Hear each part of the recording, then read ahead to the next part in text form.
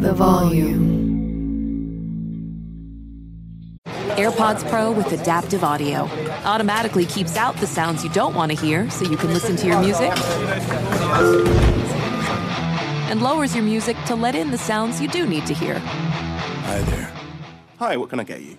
I'll have a strawberry mango coconut probiotic smoothie with wheatgrass. Anything else? Extra wheatgrass. Here you go. AirPods Pro with adaptive audio. Available on AirPods Pro 2nd generation when enabled.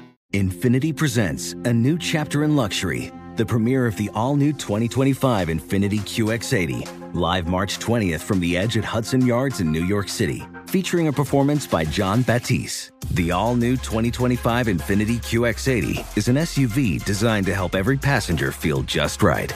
Be the first to see it March 20th at 7 p.m. Eastern, only on iHeartRadio's YouTube channel. Save the date at new-QX80.com. Don't miss it. 2025 QX80 coming this summer.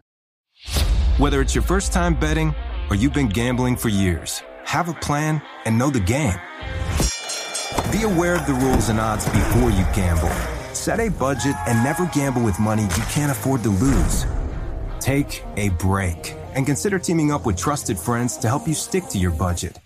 Remember, if you or a loved one has a gambling problem, call 1-800-GAMBLER 24/7 or go to helpmygamblingproblem.org for free confidential services. Explore a wide selection of luxury spirits, wine, and champagne at reservebar.com. Elevate your gifting this year with rare and exceptional bourbons, tequilas, scotch, wine, champagne, with personalized engraving, exceptional glassware, and more. From wines to whiskeys, there's a bottle for everyone. For a limited time, save $20 on your order of $150 plus with the code IHEART at reservebar.com.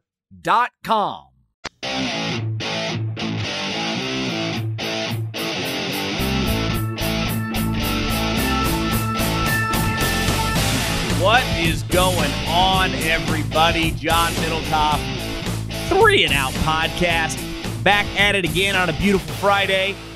It's almost 9 o'clock at night. Don't worry, burning the midnight oil, just grinding for you.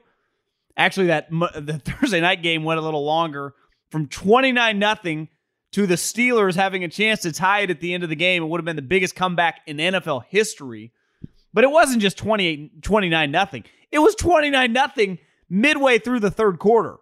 I don't know. I know they showed the graphic that the biggest comeback was 28. No chance that comeback of 28-0 in 1980 started midway through the third quarter. That was wild. I'll give a couple quick thoughts. And then something that happened today with Mike McCarthy. I'm a little flabbergasted by old Mike down in Big D. I can't believe he said what he said. And then some thoughts on Belichick. Some thoughts on the Raiders coaching situation. There's some buzz they might blow it all up. The Browns in some desperation mode. A couple other things around the NFL. I think Aiden Hutchinson, the pass rusher at Michigan, because he's still in the playoffs. Some thoughts on him going number 1 overall over Kayvon Thibodeau, who declared for the draft this week, who's leaving Oregon to start training. Couple thoughts on I watched Mario Cristobal's, the new coach of the U, his press conference. I watched Marcus Freeman's press conference, the new coach at Notre Dame. I did some press conference watching this week just because I was interested to see, and I'll give my thoughts on there. Then, of course, Middlecoff Mailbag at John Middlecoff is the Instagram. Slide up into the DMs. My overall take with Thursday night games, I give the road team past like October 31st, past Halloween, a little bit of a pass might be too strong, but I don't judge them as equally as the home team. You're at a huge disadvantage. The Pittsburgh Steelers, who, let's face it, I mean, they're probably an 8-1 team when the dust settles. That's who they are. They're pretty average, right? But they find a way to win some games they shouldn't. They'll probably lose a couple games that they shouldn't. They obviously had the tie, which was pretty embarrassing against Dan Campbell and the Lions. But ultimately, they just played a knockdown, drag-out game that they pulled out of their you-know-what against the Ravens 3 days ago. So then they got to travel on a short week on Thursday night in December. To me, it's one thing in September or even early October, but when you start talking December 9th, Thursday night game, especially with a quarterback. Like, as you saw as the game went on, Big Ben still has a little bit left. But early on in that game, he looked terrible. He looked awful. They looked awful, which is pretty understandable. And then the Vikings, who just blow games unlike any team we've ever seen in NFL history, let them back in the game. They made a couple plays, and it was entertaining.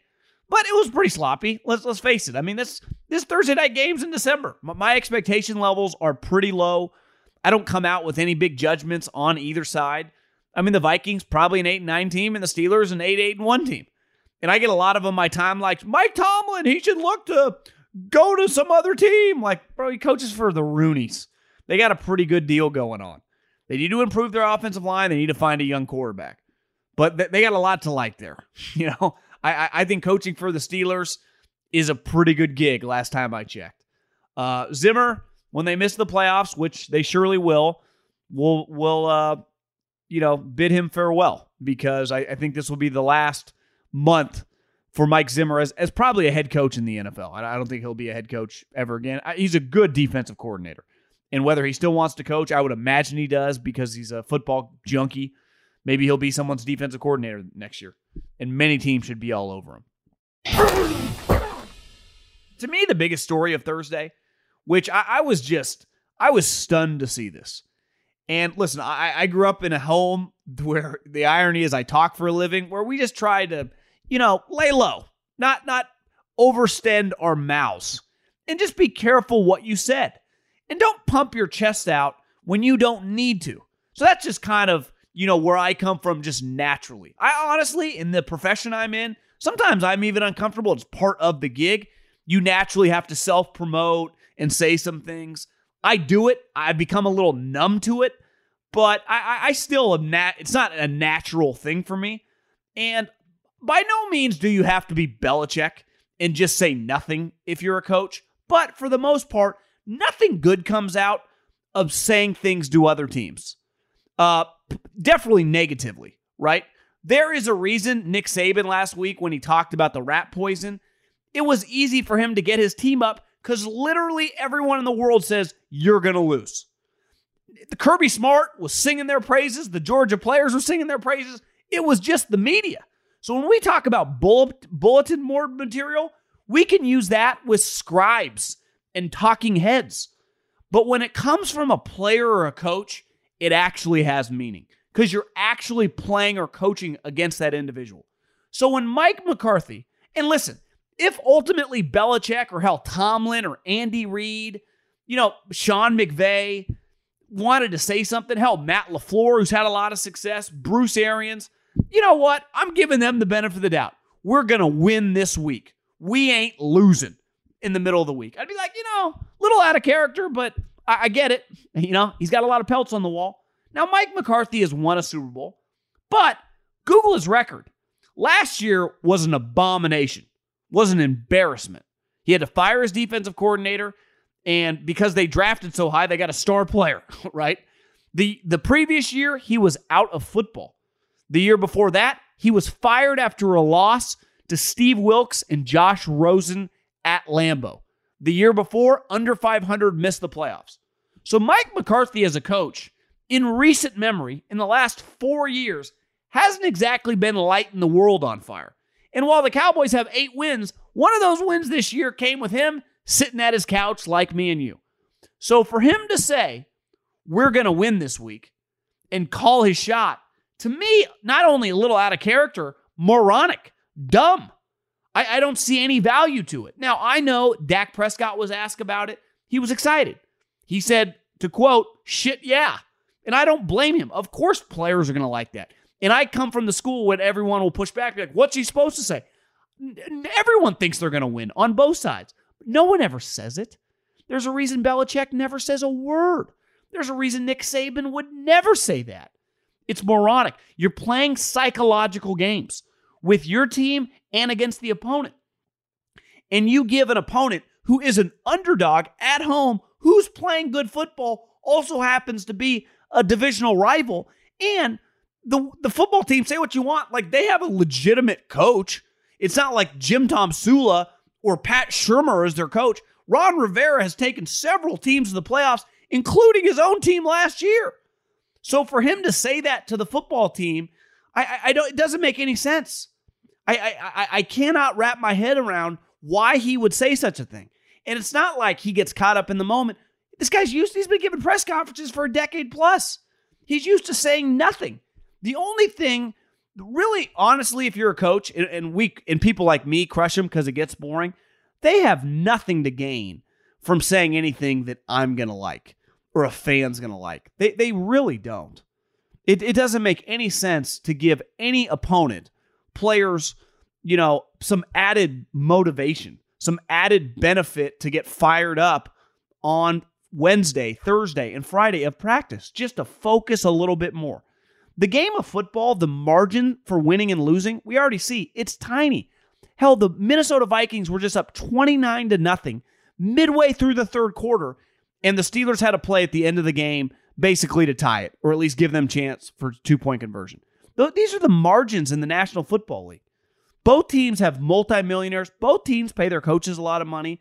So for you to just give these guys an easy BP fastball to fire up their team, to me, is just a poor job. And listen, I've been critical of Mike McCarthy since they hired him. I don't really even know what he's doing, right? Because he doesn't call the offense. Kellen does that. We know last week, Dan Quinn is the defensive guy, and he's actually a motivator. So now Mike McCarthy is bringing negative stuff to the team because he's doing things. And listen, they still might win on Sunday, but I can't condone or think it's smart to do what he did, especially when you haven't been having much success, right? You haven't had a winning team under your watch in almost half a decade, my man. So I thought that was a meathead move. I thought it was stupid. And if they lose this week, and listen, I'm sprinkling a little cash on the football team. Dallas should win. Dallas is the better team, but it's on the road, divisional game. Football team's been playing better. Their defense looks good. It's all going to fall at his feet. He is going to take a lot of heat. And listen, sometimes take a lot of heat. What does that even mean? I think people are going to be pissed. And I think, and listen, the players will defend him. They love it. But if the football team comes out hair on fire and kicks the Cowboys' ass or wins that game, McCarthy's going to have to answer for that statement. That's for sure. Okay.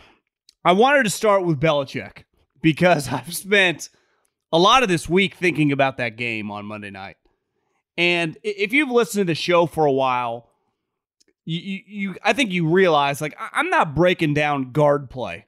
I'm not breaking down, secondary coverages, coverage units on special teams. That's not the show. And I think my overall viewing of sports reflects what I talk about here. I watch pro sports, and definitely the highest level of college, for legends. The best of the best. My favorite athlete, really there's two of them, but definitely of the last 20 years is Tiger Woods. And before that was Michael Jordan. Those are the type guys I watch sports for. I don't watch for the overachieving guy who makes it that shouldn't have. If I wanted that, I'd go to a high school football game. I actually had a good one right down the street from my house last week, Folsom, who upset De La Salle. I watch pro sports for Steph Curry's, for Max Scherzer's, for Bill Belichick. And that's what I like talking about. And luckily, most sports fans are casual fans. And the weird part about someone like myself who's dedicated his life to working in football and now talking about it, I'm much closer to a casual fan than I am some diehard. I just consume a lot of it, and I made it my life's work. But I am not as into the weeds as some of these other shows. And listen, I've listened to a bunch of different stuff. It's just not for me. And, most of it's not for you. I see some of their numbers, like McAfee. McAfee's a good example. I just saw he got $30 million a year. You watch Pat McAfee, he's talking to Aaron Rodgers. He's playing the hits. And that's what interests me. And luckily with Belichick, and there was some breaking news this week, Tiger Woods is playing in that little thing with his kid, which is really cool. And I say this all the time about Tiger. If you were worth, Tiger's worth $1 billion. He just had his leg shattered. And I knew someone secondhand that was on the scene. Clearly, if you just watch him limp around, his leg was mangled. Yet less than a year later, the dude's playing golf still. Like, what does the guy have to prove? And a lot of people that watch football think like, I could do it. I don't think you could. I tried it. I don't think you quite understand the addiction these men have. Tiger Woods, Belichick, I saw it firsthand with Andy Reid. They love the sport infinitely more than you think you love the sport. And I bet a lot of you probably love the sport a lot. These guys are addicts. And Belichick, who last year, let's face it, it was pretty ugly for his standards. He still went 7-9. He had a quarterback that couldn't pass, and he had a defense that led the league in opt-outs. And then this year, he somehow figures it out, and now he's 9-4 and in the driver's seat to get the number 1 overall seed.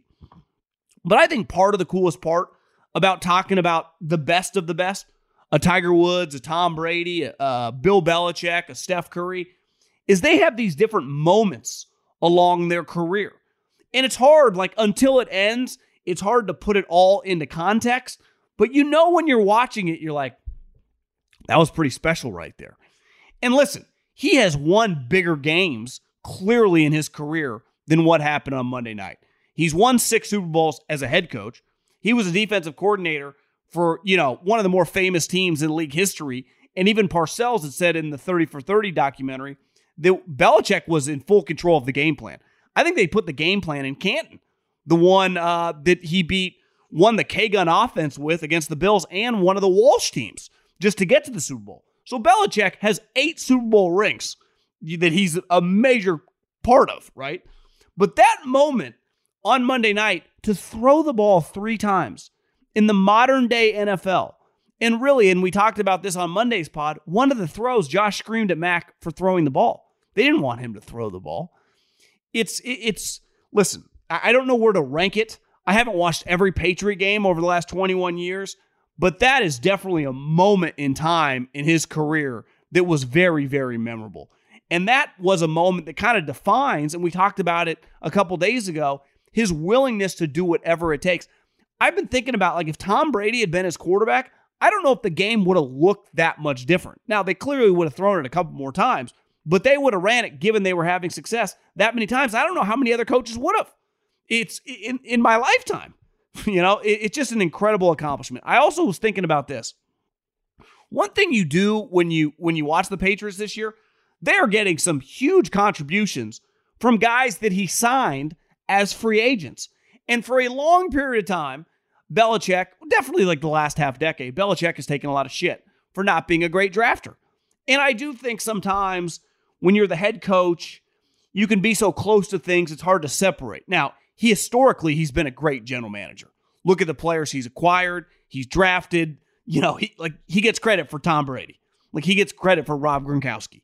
He gets credit for trading for Randy Moss. Like, he's made incredible moves as a general manager over his, like, he signed Gilmore to the most money he'd ever signed a free agent. Like, he's done incredible things.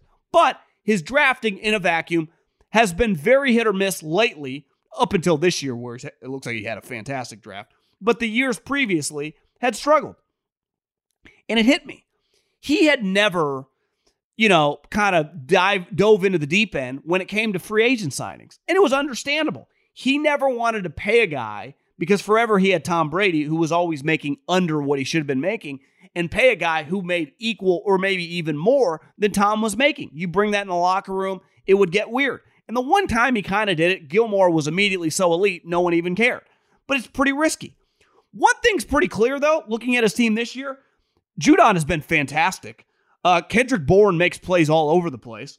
The 2 tight ends are really, really good. Trent Brown, when he's been healthy, you see some of the clips from the other night of Trent Brown just molly-whopping defenders, just destroying them. Belichick can isolate and tell you exactly who is good in the NFL. No one does it better on a weekly basis. The strengths and weaknesses of players, he gets it. If you think about moving forward with he has Mac Jones, I would say, Bill, don't even use those picks to make trades for players in the league.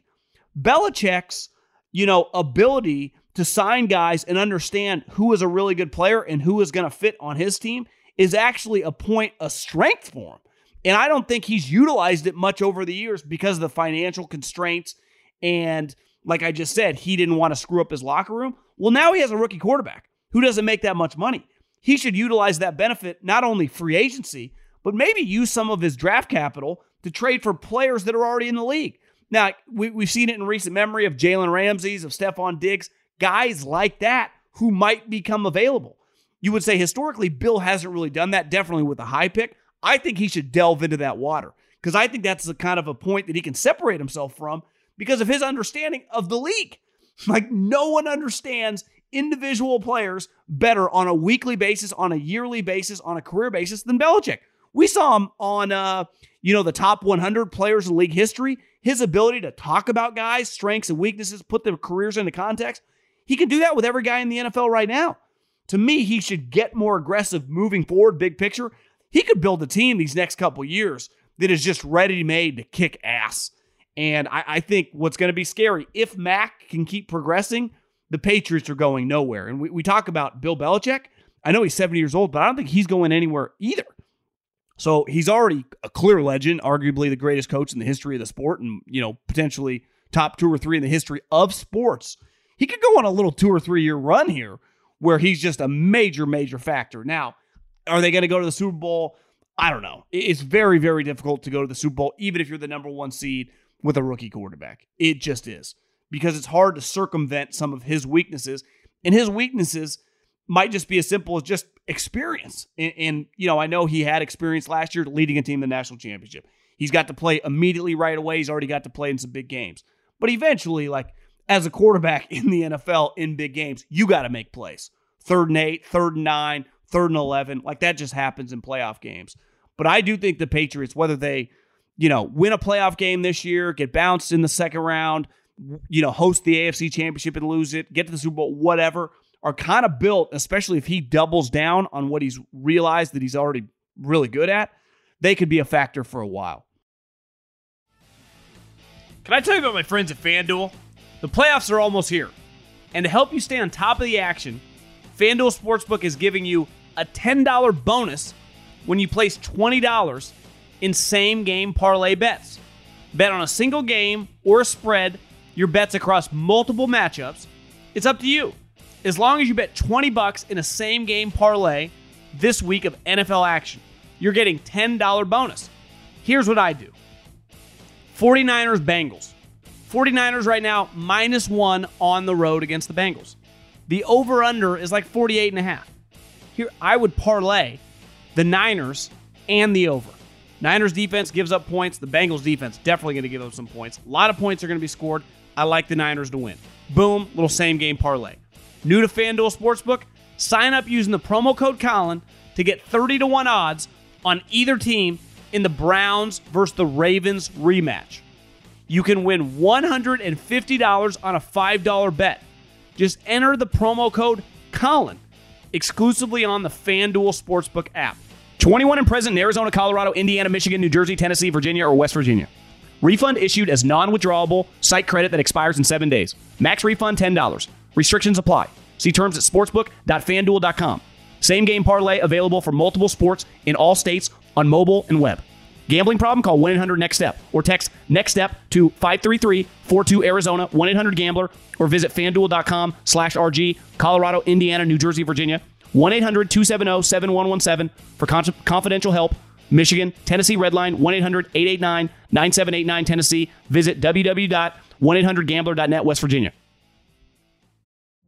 Witness the dawning of a new era in automotive luxury with a reveal unlike any other as Infiniti presents a new chapter in luxury, the premiere of the all-new 2025 Infiniti QX80. Join us March 20th live from the Edge at Hudson Yards in New York City, featuring an unforgettable performance by Grammy and Academy Award-winning singer, songwriter, and composer, Jon Batiste. The all-new Infiniti QX80 is unlike any luxury SUV you've ever seen. Smart enough to anticipate your needs, even before you do. Every line, curve, and detail was thoughtfully crafted, so everything for every passenger feels just right. Don't miss it. Mark your calendars and be the first to see it March 20th at 7 p.m. Eastern, only on iHeartRadio's YouTube channel. Save the date at new-QX80.com. 2025 QX80 coming this summer. When you're an American Express Platinum Card member, don't be surprised if you say things like, "Chef, what course are we on? I've lost count." Or, Shoot that! And even, Checkout's not until 4, so... Because the American Express Platinum Card offers access to exclusive reservations at renowned restaurants, elevated experiences at live events, and 4 p.m. late checkout at fine hotels and resorts booked through Amex Travel. That's the powerful backing of American Express. See how to elevate your experiences at americanexpress.com/withAmex. Terms apply. Does sleeping hot keep you up at night? Meet the Lisa Chill Collection. These cooling mattresses work like magic with a cool-to-the-touch cover, zoned springs, and comfy foam layers. Say goodbye to restless nights and wake up refreshed. Lisa's Chill mattresses beat the heat with ultra-cool covers that whisk away heat, so you always sleep just right. These hybrids blend up to 1,032 breathable springs and plush foams for the ultimate cooling and comfort. And the Chill Collection doesn't just feel great, it looks great too, with thoughtful design and pillowy quilt tops. No matter your budget, Lisa has a Chill mattress for you. For a limited time, save up to $460 on Chill mattresses and get 2 free pillows. iHeart listeners can save an extra $50 off by visiting lisa.com/iHeart. That's LEESA.com/iHeart. With Lisa, your purchase has purpose. Every year, Lisa donates thousands of mattresses to those in need. Exclusions apply. See lisa.com for more details.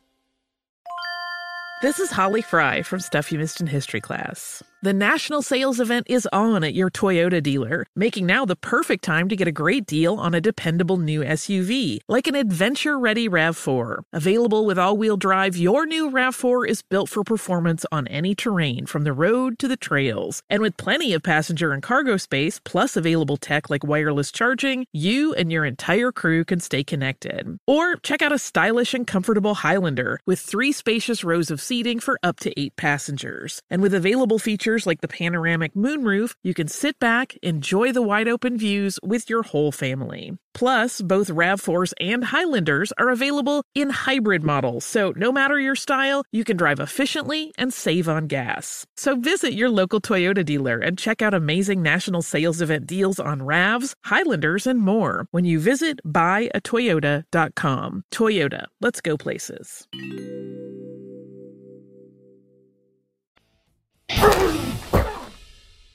Couple other teams going into this weekend that are pretty desperate. Start with the Raiders. They're, depending on where you look, a 9.5, 10-point underdog against Kansas City. There are already rumors circulating, and it makes sense, that Mark Davis might blow this bad boy up, right? His coach is already gone. His acting general manager, who's in charge, the only reason he's there is because Gruden hired him. Let's face it, like Mayock wasn't probably getting a general manager job without John Gruden. And then under Mayock's watch, it's no fault of his own. A couple weeks later, after Gruden got fired, the Henry Ruggs situation happens. They're not going to make the playoffs.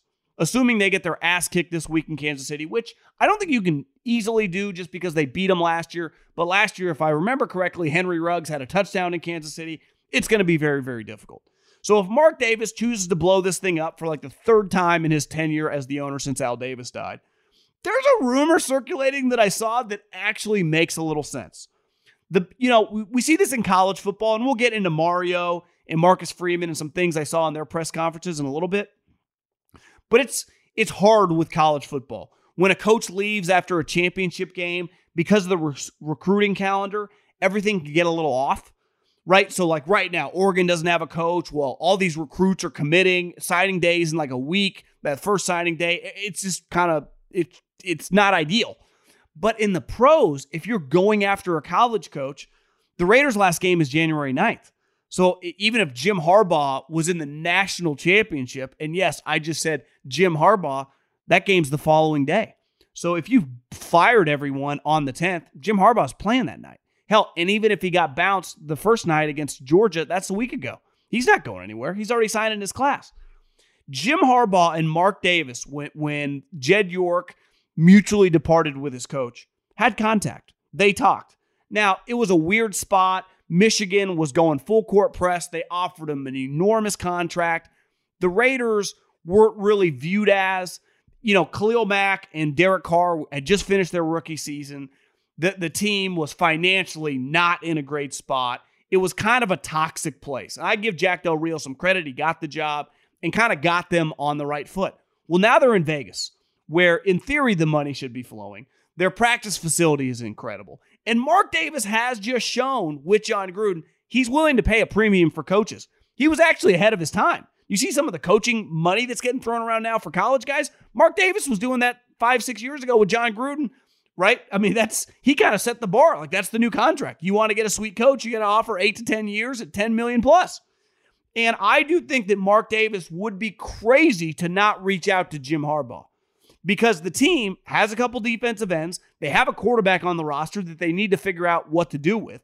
Derek Carr next year will be going into the last year of his contract. But if you are going to detonate this thing, which I think is probably the right move, you can't just entrust Mike Mayock, who's been a general manager in the league for 3 years and a lifetime TV guy, to just resurrect your franchise and let him hire the coach. That I think Jim Harbaugh would make a lot of sense. And obviously Jim Harbaugh had the most successful year in his career so far at Michigan. So if he were to win a national championship, I actually think he has a pretty easy out. He said, listen, I came back, you cut my salary in half, I gave all this money to all these people that lost their money during COVID. I'm a good guy, and now I'm a winner. I've brought you everything. I've kind of filled the cupboards for you guys with players and talent. I got the brand back. Take it from here, right? Or maybe he just finds himself being very low. I don't know. But we've always talked about Jim. This is the longest Jim Harbaugh has ever been in a place in his coaching career, by a pretty wide margin now. Every game that goes by keeps separating, because the longest before that was 4 years. And listen, Jim loves his money. He just took a huge pay cut. I don't know if he's resentful or petty at Michigan. Not saying they were wrong because he hadn't been producing. But to me, if you are going to blow it up, to me, Jim Harbaugh, for the Raiders and their brand, I think it just aligns and makes perfect sense. So if the Raiders get their ass kicked this week, which they should, playing the Chiefs, a team that's just one of the hottest teams in the league, and then their season just kind of unravels, again, as it should, they're just not good enough.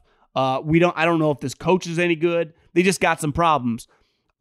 Don't be shocked when Jim Harbaugh's name keeps coming up with the Raiders search. And the other team that I think is just facing a little desperation is the Brownies. And listen, they were a team that coming into the season, you didn't have to be John Schneider or Jason Light to look at their roster and go, damn, this has got to be one of the best rosters in the league. This is a team that should win 12, 13 games.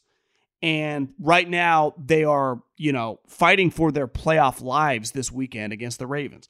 They've had a bunch of injuries. Mainly their quarterback has been a shell of himself because of those injuries. Now, as of recording this on Thursday, he practiced on Monday, he practiced on Wednesday. They're coming off a bye. It's the first time he's been healthy, healthier in a while, because it's hard to get healthy when you're playing every week. Well, they have this bye. Maybe he gets his body under him a little bit. But if you lose this game against the Ravens, and let's face it, the Ravens aren't that good right now, what do you do if you're the Browns? You've already picked up his fifth-year option, so he's going to be on the team next year. But this is not the general manager that drafted Baker Mayfield. This is not the head coach that pounded the table for Baker Mayfield. Now, Stefanski has proven that he can win with quarterbacks like this, right? I think he could win with Case Keenum. He won with Kirk Cousins. He could win with a healthy Baker Mayfield. But the big, kind of the elephant in the room is, and Lamar hasn't signed his contract yet, but he's going to get a huge contract. Josh Allen, Lamar Jackson, are we giving this guy huge money? Well, if you can't make the playoffs, and a big reason is because he's terrible, let's face it, Baker's not getting extended. These are two Ivy League guys. They're really wired. Stefanski's a football coach, but I do think the way they think, definitely Andrew Berry, is a little, baseball analytical. And I mean that in a positive way. Valuing what's the cost we got to pay, given the production.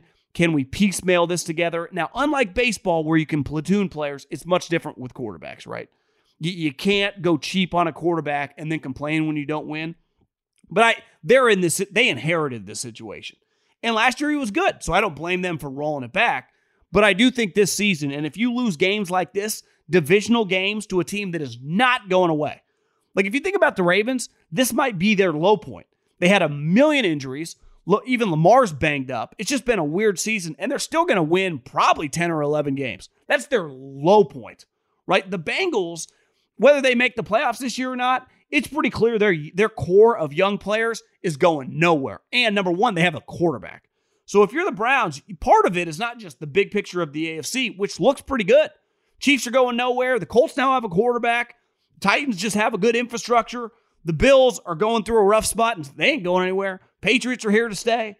Like, I do think you need to do some introspection. Kind of same thing with the Raiders. Like, the AFC is going to be good for a while. You need a top-flight coach, which I think the Browns have. I think Stefanski's good. And you need a good quarterback. Without the good quarterback, and when I say, like, Baker's good enough if he's making $8-9 million. He's not if you got to pay him $35 million. Especially if this is probably closer to the Baker than what we saw last year. Or is there some middle ground? I don't know.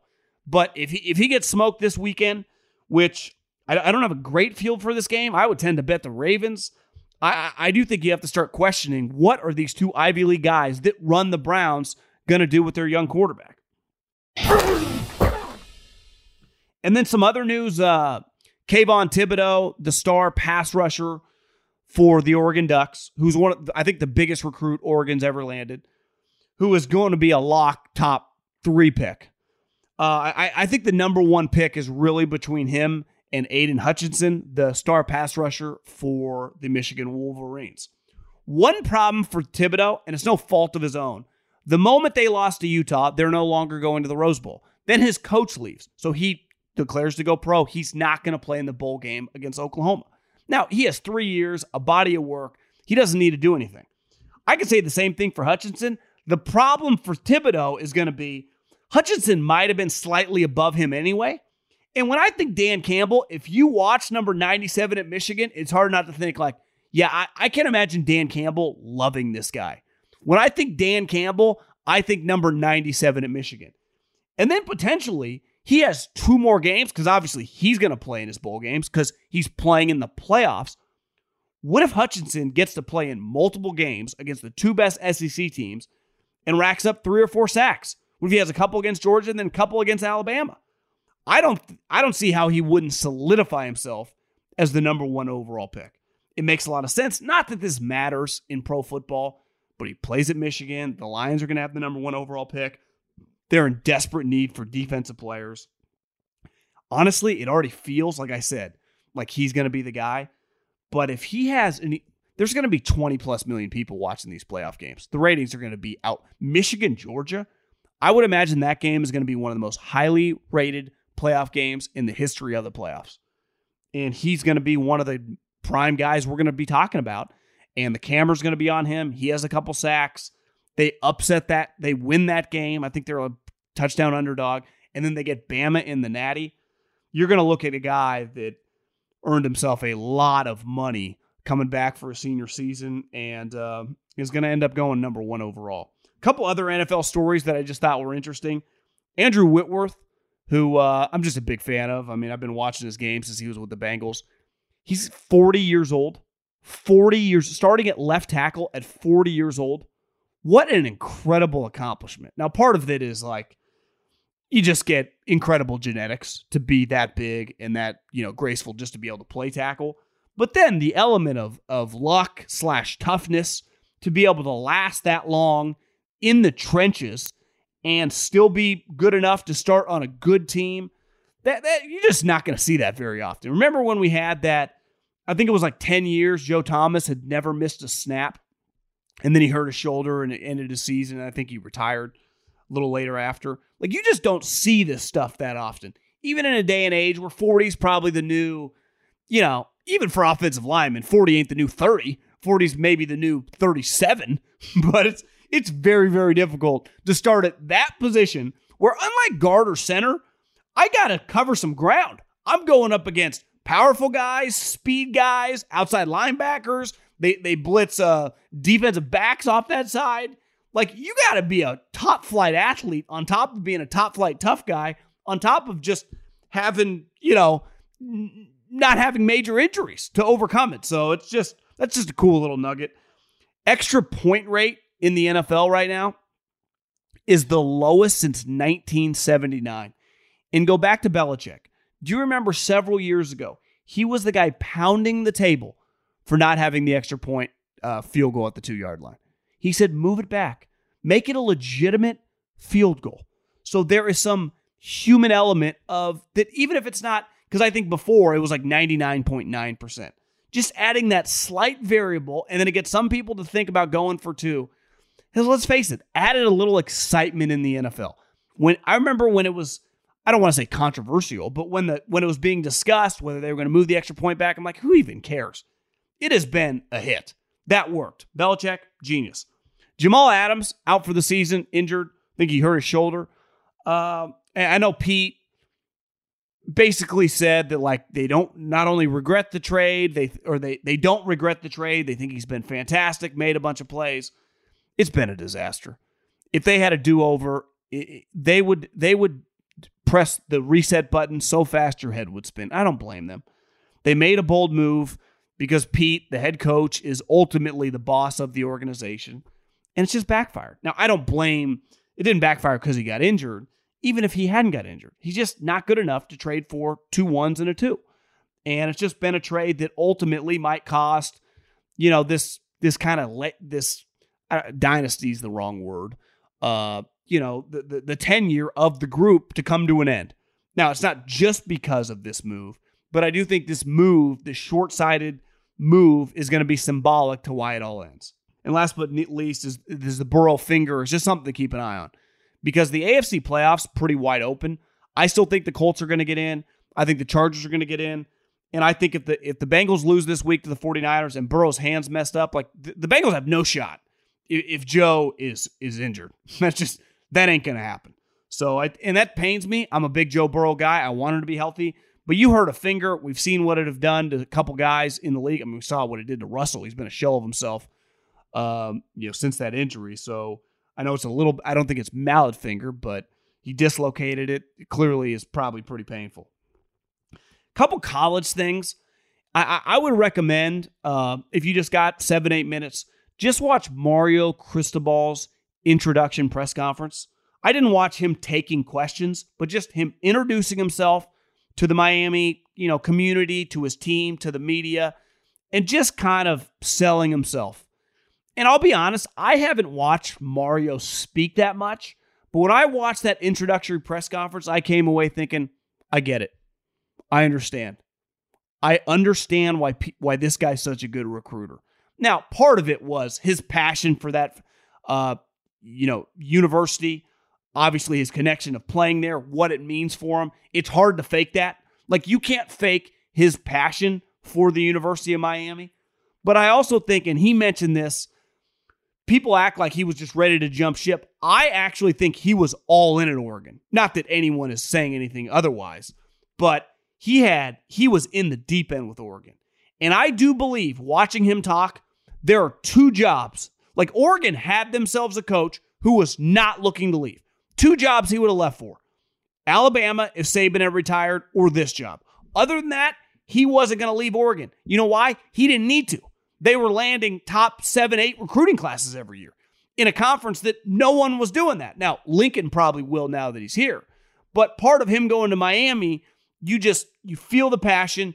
I think he feels obligated to fix a place that changed his life.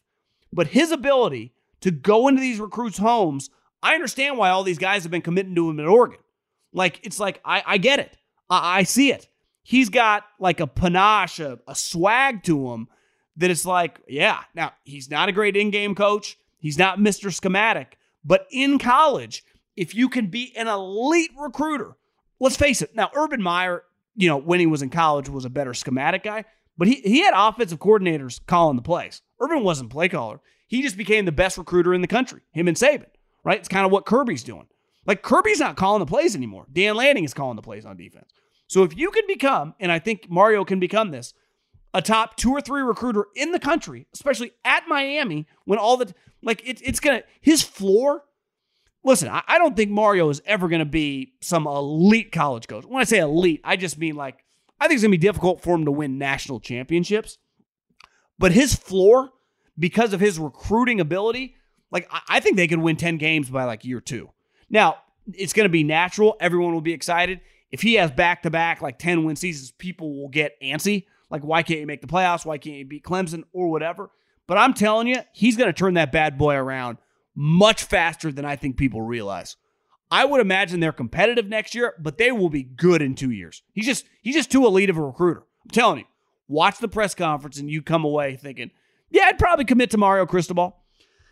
I watch Marcus Freeman, who, at 35 years old, I'm older than the guy. It's remarkable to see his maturity level and him talk at his press conference. He is a very, very impressive guy.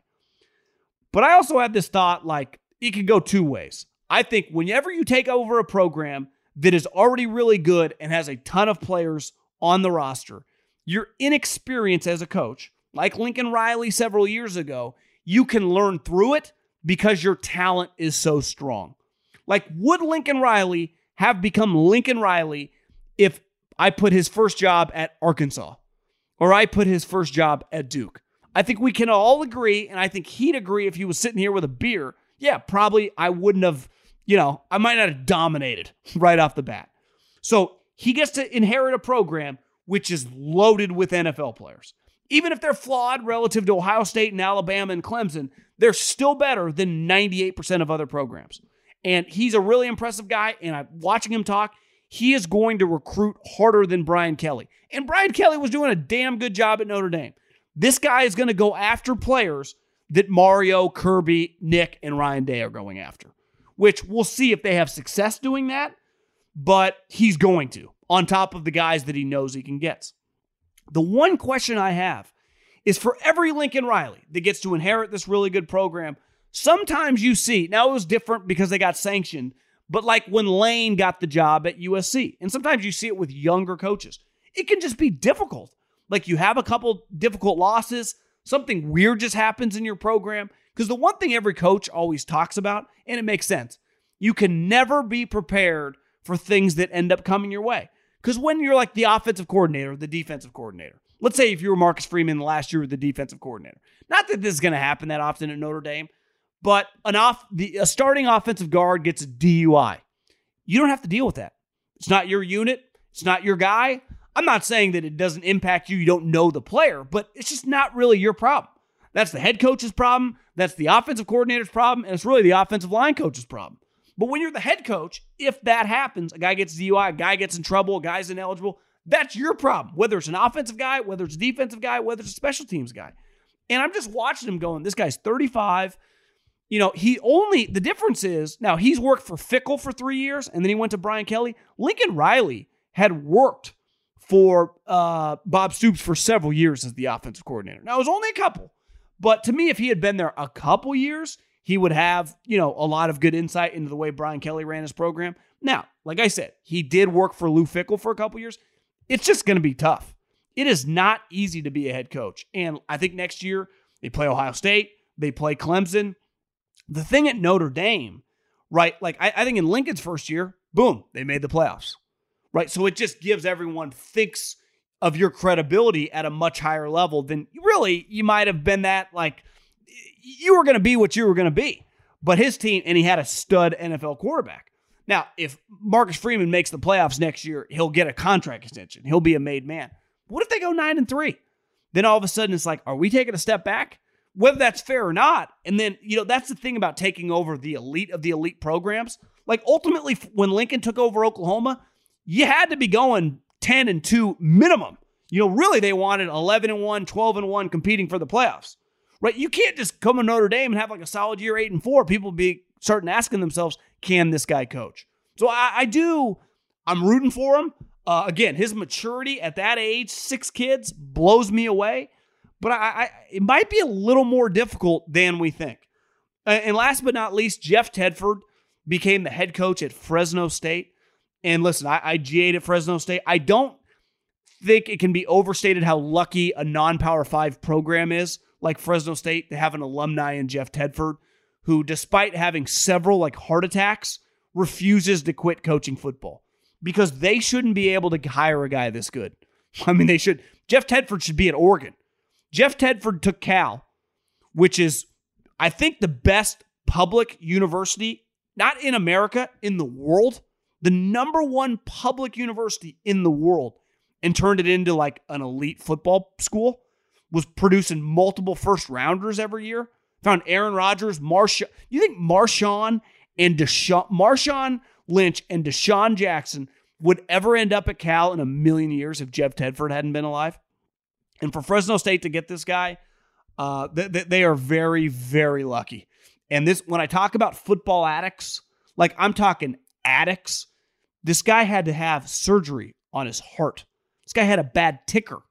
He had to quit coaching multiple times because of his heart. He's 60 years old. He's a multi-millionaire. And he just refuses to stop. He just will not stop coaching. Me, you, most of us at that age with some health issues, like, I'm done. He just can't stop. I as a Fresno State fan, excited to have him on board. And the program should feel very, very lucky that Tedford is just a football addict and loves the program. Witness the dawning of a new era in automotive luxury with a reveal unlike any other as Infiniti presents a new chapter in luxury, the premiere of the all-new 2025 Infiniti QX80. Join us March 20th live from the Edge at Hudson Yards in New York City, featuring an unforgettable performance by Grammy and Academy Award-winning singer, songwriter, and composer, Jon Batiste. The all-new Infiniti QX80 is unlike any luxury SUV you've ever seen. Smart enough to anticipate your needs, even before you do. Every line, curve, and detail was thoughtfully crafted, so everything for every passenger feels just right. Don't miss it. Mark your calendars and be the first to see it March 20th at 7 p.m. Eastern, only on iHeartRadio's YouTube channel. Save the date at new-QX80.com. 2025 QX80 coming this summer. An epic matchup between your two favorite teams, and you're at the game getting the most from what it means to be here with American Express. You breeze through the card member entrance, stop by the lounge. Now it's almost tip-off, and everyone's already on their feet. This is gonna be good. That's the powerful backing of American Express. See how to elevate your live sports experience at americanexpress.com/withAmex. Eligible American Express card required. Benefits vary by card and by venue. Terms apply. eBay Motors is here for the ride. Well, like many kids at 16, I got a car that came from my grandpa. It wouldn't have been my first choice, but because I was 16 and had no money, I didn't have a choice. I took it. And then I personalized it. I tinted those windows. I put in multiple 12-inch subwoofers in the back so my parents and everyone else in the neighborhood could hear me coming from across town. And I turned that thing into something at first that I was like, I want something better. To essentially my dream ride at the time, because I had a car at 16. Hard to complain. One of my favorite parts about car culture is regardless of the car you're given when you're young, you can find a way to make it cool. And that's what any young, innovative individual will do. I don't care what you're rolling in. And with over 122 million parts for your number one ride or die, you can make sure your ride stays running smoothly. Brake kits, LED headlights, roof rack, bumpers, whatever your baby needs, eBay Motors has it. And with eBay Guaranteed Fit, it's guaranteed to fit your ride the first time, every time, or your money back. Plus, at these prices, you're burning rubber, not cash. Keep your ride or die alive at ebaymotors.com. Eligible items only. Exclusions apply. This is Tracy V. Wilson from Stuff You Missed in History Class. The national sales event is on at your Toyota dealer, making now the perfect time to get a great deal on a dependable new car. Like a legendary Camry built for performance and available with all-wheel drive, you can count on your new Camry to get anywhere you need to go. And with available features like heated seats and a multimedia touchscreen, you can stay connected in comfort and style. Or check out an affordable and reliable Corolla with a trim for every lifestyle. From the hip and agile sedan to the sporty hatchback, there's a dependable Corolla built just for you. Plus, both Camrys and Corollas are available in hybrid models, so no matter your style, you can drive efficiently and affordably. So visit your local Toyota dealer and check out amazing national sales event deals on Camrys, Corollas, and more when you visit buyatoyota.com. Toyota, let's go places.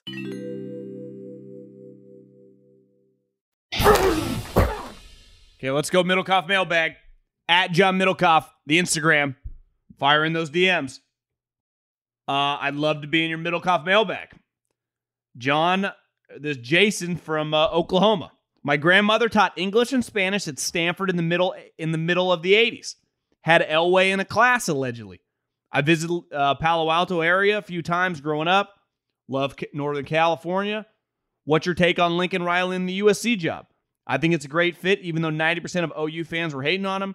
Now OU, as it turns out, with the new hire in Venables, I think is super hire, as OU hasn't had, I believe, a top 10 defense since 2000. I'd love to hear your take on both hires. I'm from Oklahoma, now reside in Denver. If you ever want to tee it up, be my treat to take your money on the Lynx. Oh, shit. I would say, I think Lincoln, I've got a lot of people in my timeline retweeting pictures of him with star players. They are going to get legitimate recruits.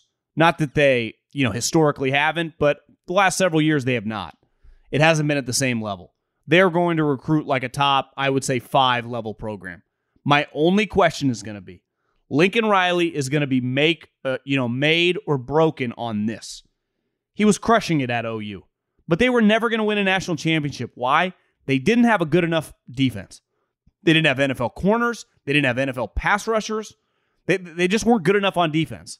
He is going to get offensive players. He can find wide receivers and Joe Mixons and Kyler Murrays and Caleb Williams, and he can find offense and sweet offensive linemen. Offense is going to be zero issue for him. I have one question. Can he recruit like Pete Carroll recruited?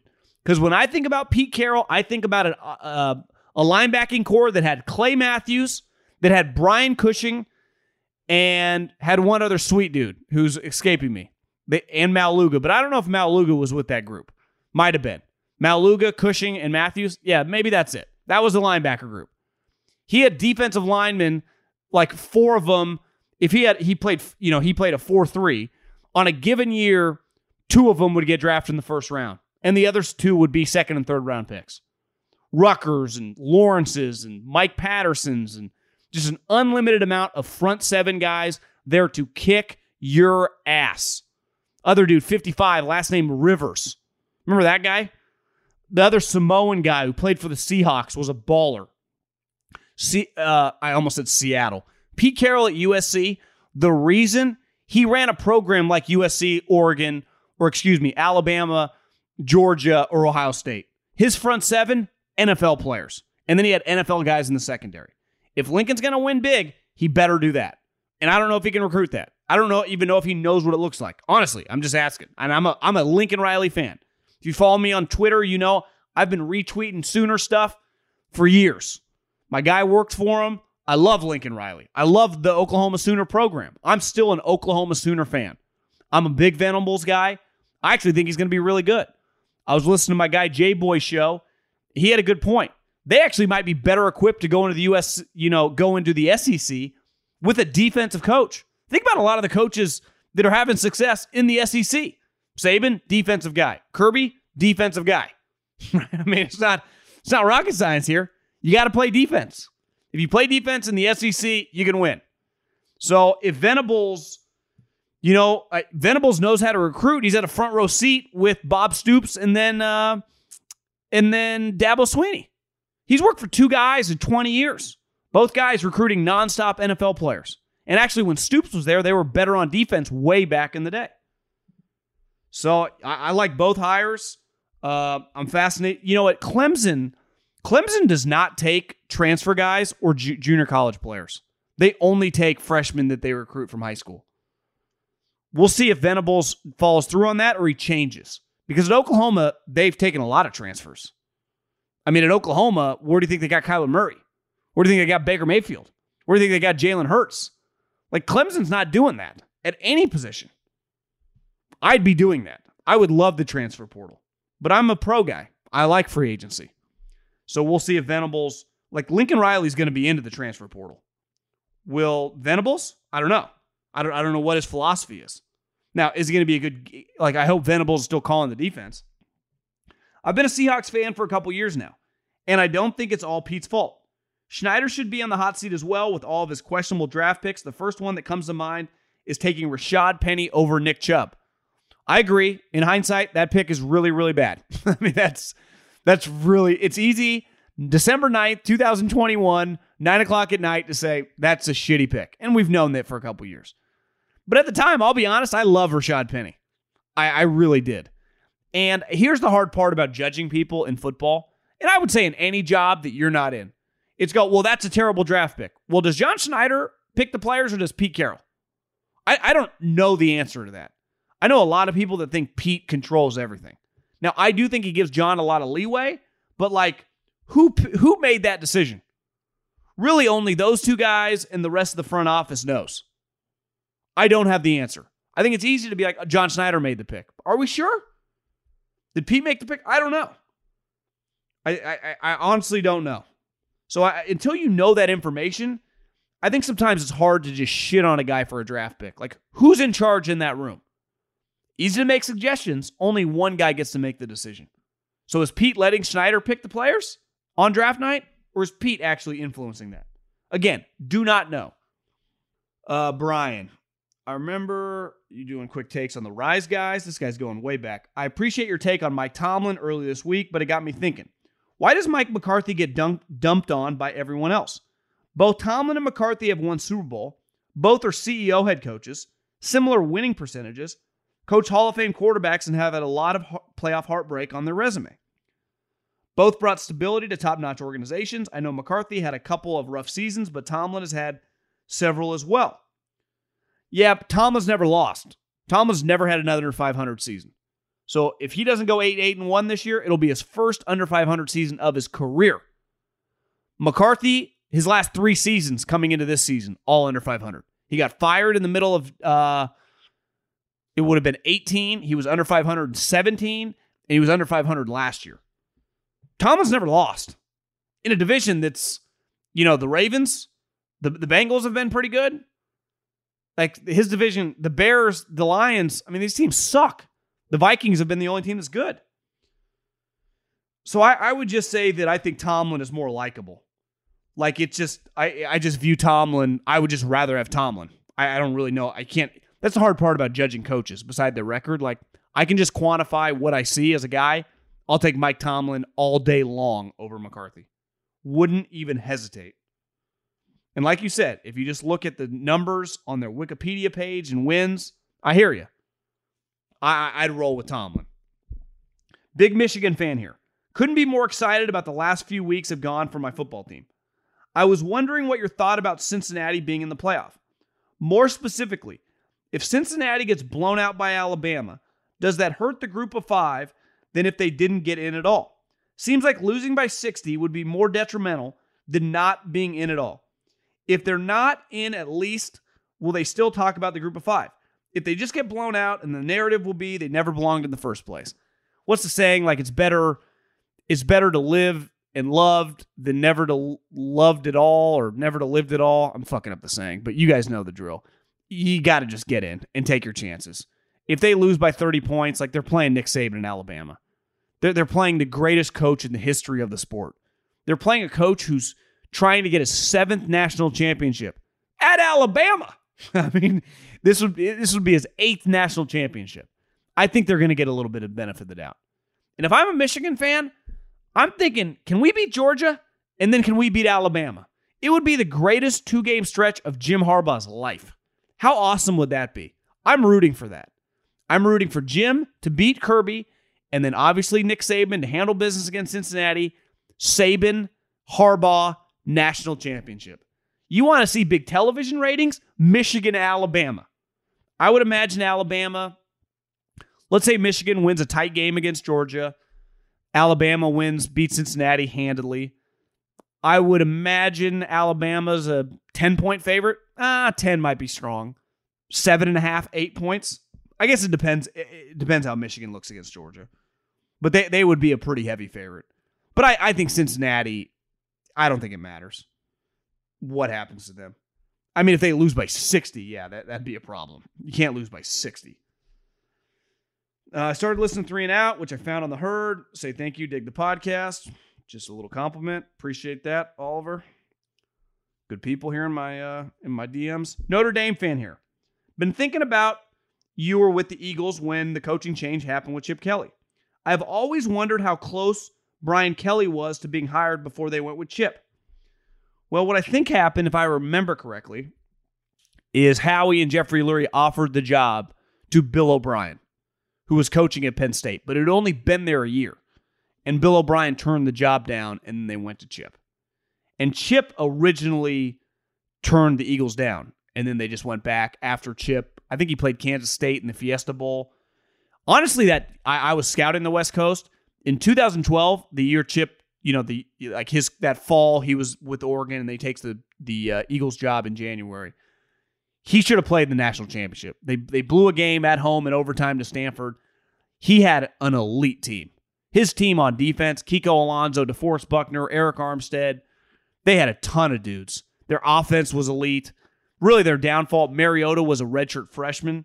It's why Chip was hesitant to leave, because he knew he had Mariota coming up, and he thought Mariota was going to be a star. The irony is of recording this, Chip Kelly might be the next head coach at Oregon, which to me feels a little bit like, we all got that person that we can give a call to. If it's like late at night, if you're single and, a date didn't go well and, you need to hook up or something. It feels like Phil Knight's just kind of going back to the well. Like, there's a reason you guys broke up. And you've seen what he's done since you. It hasn't gone that well. Like, you can do better than Chip Kelly. You can, Phil. You really can. You're going to go from Mario Cristobal, who LSU was over, University of Miami was all over, Florida would have easily taken, to Chip, a guy that no one else would hire beside you, that UCLA doesn't even want to give an extension to. Feels kind of crazy. Is some buzz on the interweb that if Chip Kelly goes to Oregon, Dave Aranda, who's a Southern California guy, would go to UCLA?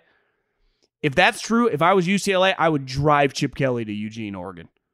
If that happens, UCLA became the luckiest program in the history of programs. A little bit like Sark when he got hired at USC, and then Washington immediately hired Chris Peterson. I mean, it was like, oh my God, what an upgrade. I'm a diehard New York Giants fan. What are your thoughts on the organization for improving the offensive side of things? It's painful to watch. Get us in the red zone and force to kick field goals, stupid mistakes. Defense always seems to be carrying us. Our receivers are not as productive as Saquon, doesn't seem to be as explosive after the injuries. I never liked Gettleman, but what's going to turn us around? It's pretty simple, man. You have no chance without a quarterback, and Daniel Jones just isn't good enough. Freddie Kitchen, Joe Judge probably aren't good enough either. So your general manager sucks. Your play callers, Garrett and Freddie Kitchens, aren't any good, and your quarterback isn't any good. And is Joe Judge a good head coach? I don't know. I mean, it's hard to tell, but it doesn't look great. Let's be real. Like, it's been average at best. If you're giving Joe Judge the benefit of the doubt. Like, his team sucked. They play hard. Okay. It's like, it's not, we don't judge you on playing hard in the NFL. It's a bottom line business. You win or you lose. And, like, it's understandable if you're a 20-point underdog to a team and you lose. But if you lose week in and week out, you're just constantly losing. You just become a loser. That your job is to win. So I would tend to say that they probably just need to blow the thing up. I mean, that sucks.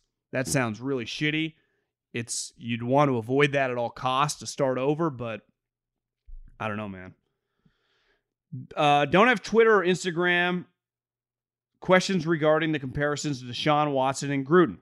Obviously, no one is on board with either of the actions by the two guys, but I'm curious why the drastic difference of public reaction. With Watson having 20-plus sexual assault allegations with him, is his talent so great that a team will take on regardless of the outcome of these cases? If a player of lesser talent has this happen, I'd imagine no team would touch him. Thinking of Ray Rice and Kareem Hunt, even though both guys ended differently. If roles were reversed and Watson sent some nasty emails, I'd assume he would have been suited up at some time this year. And if Gruden had 20-plus allegations, I'd assume he'd get canned, forced resignation. Curious if Reed, Belichick, or Tomlin did this, the same heat would come from it. Well, the reality is none of those guys are doing that. So, I think when we play that game, like, what happens if Andy Reid or Belichick? Well, they wouldn't. Here's the thing. I think this one's pretty simple. John Gruden got fired because we had the evidence of the email. Not we. I mean, I didn't, but we saw it. Ray Rice got booted from the league because we had the video. Kareem Hunt, Andy Reid cut him immediately because that video came out. If we had evidence of Deshaun Watson sexually assaulting the masseuses, he'd be fucked. It'd be over. But it's just he said, she said. So if these cases, like if he's guilty, If the law finds him guilty and he does like some time or something, no one's going to trade for him. But if they go away, just the he said, she said, even if he pays them off, like people will just pretend it didn't happen because no one really knows. But if there were videos of him, let's just hypothetically say, touching a girl while she's saying, don't touch me, it would be over. It'd be a wrap. It'd be game, set, and match. There was evidence with Gruden. To me, it's just, is there evidence? If there's evidence on a player, they're screwed. We've seen it with players hitting people. Any video that goes viral of a guy, it's over. It's done. Right? It's just that simple. There's no evidence, at least tangible evidence, to the public.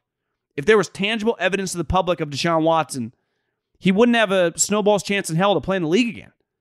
But that's not the case. It's just women suing him. Just the whole thing's kind of bizarre. But it's just he said, she said. And really, in every individual instance, just the two people know, him and her. Now, there happens to be 22 of them, but like it's just that simple. Now, you could say the whole thing with Gruden is weird, right? They clearly, like Mark Davis said, I think maybe Musburger said this a while back, like someone tried to assassinate his career. They did. They went after Dan Snyder and the football team, and they ended up getting Gruden. I mean, it's pretty clear what happened. Someone had a vendetta against him and used that because there's no way that was the only incriminating evidence in 650,000 emails. But if there was incriminating evidence on Deshaun Watson and it was public, we wouldn't be talking about teams trading for him. It's why when Stephen Ross, when they were trying to make the trade happen with Miami, he told Deshaun Watson in his camp, you have to make this go away, like so it goes away, pay them off or whatever, and we'll trade for you. But until this goes away, we can't trade for you. So until it goes away, no one's trading for him. And you can get on your moral high horse and say Stephen Ross, a bad guy, paying him off. It doesn't matter to me. It's just simple facts.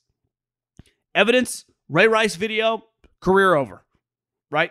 I mean, when we have tangible evidence, it's over. There have been DUIs, guy get, a game or two. When you see some of these videos, like the Henry Ruggs thing, it's like, the guy's going to go to jail for 20 years, 30 years. Obviously, these aren't apples-to-apples comparisons, but I really think in 2021, when we see stuff, meaning the public, that there's no going back of stuff that's just over the top, right? Remember the story, Greg Hardy? Remember when the Cowboys signed him? And he had paid the chick to go away. But there was written evidence in I don't even know if I'm using the right terms. I was going to say affidavit, but that doesn't sound right. But whatever. That he had thrown his girlfriend on the bed with guns, thrown her against the wall. Like, that happened. He admitted to it. Yet the Cowboys still signed him. I remember thinking, like, God, this is kind of stupid. Which I don't even think that would happen now. Not saying the Cowboys still might because Jerry doesn't care, but most teams were not going to touch him based on that, evidence that was public information. So I really think it's as simple as public information is a game changer. Appreciate everyone listening. Have a great weekend. And enjoy the football. Enjoy your family. Enjoy a drink or, a nice meal or just hanging out in the cold, wherever you are. Adios.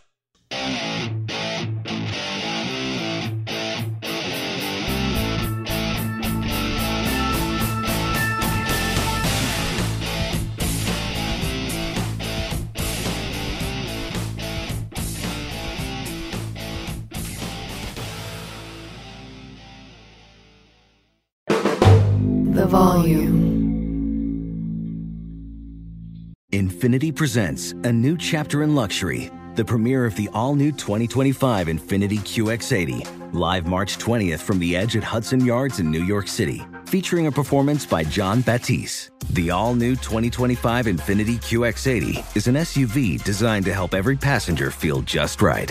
Be the first to see it March 20th at 7 p.m. Eastern, only on iHeartRadio's YouTube channel. Save the date at new-QX80.com. Don't miss it. 2025 QX80 coming this summer. Does money stress you out? Let Facet flip your financial chaos into clarity. Finding Facet immediately put us at ease. Facet's innovative approach to financial planning ensures your money works as hard as you do, enabling members to experience the joys of having your finances in order. And that makes us Facet for life now, I guess.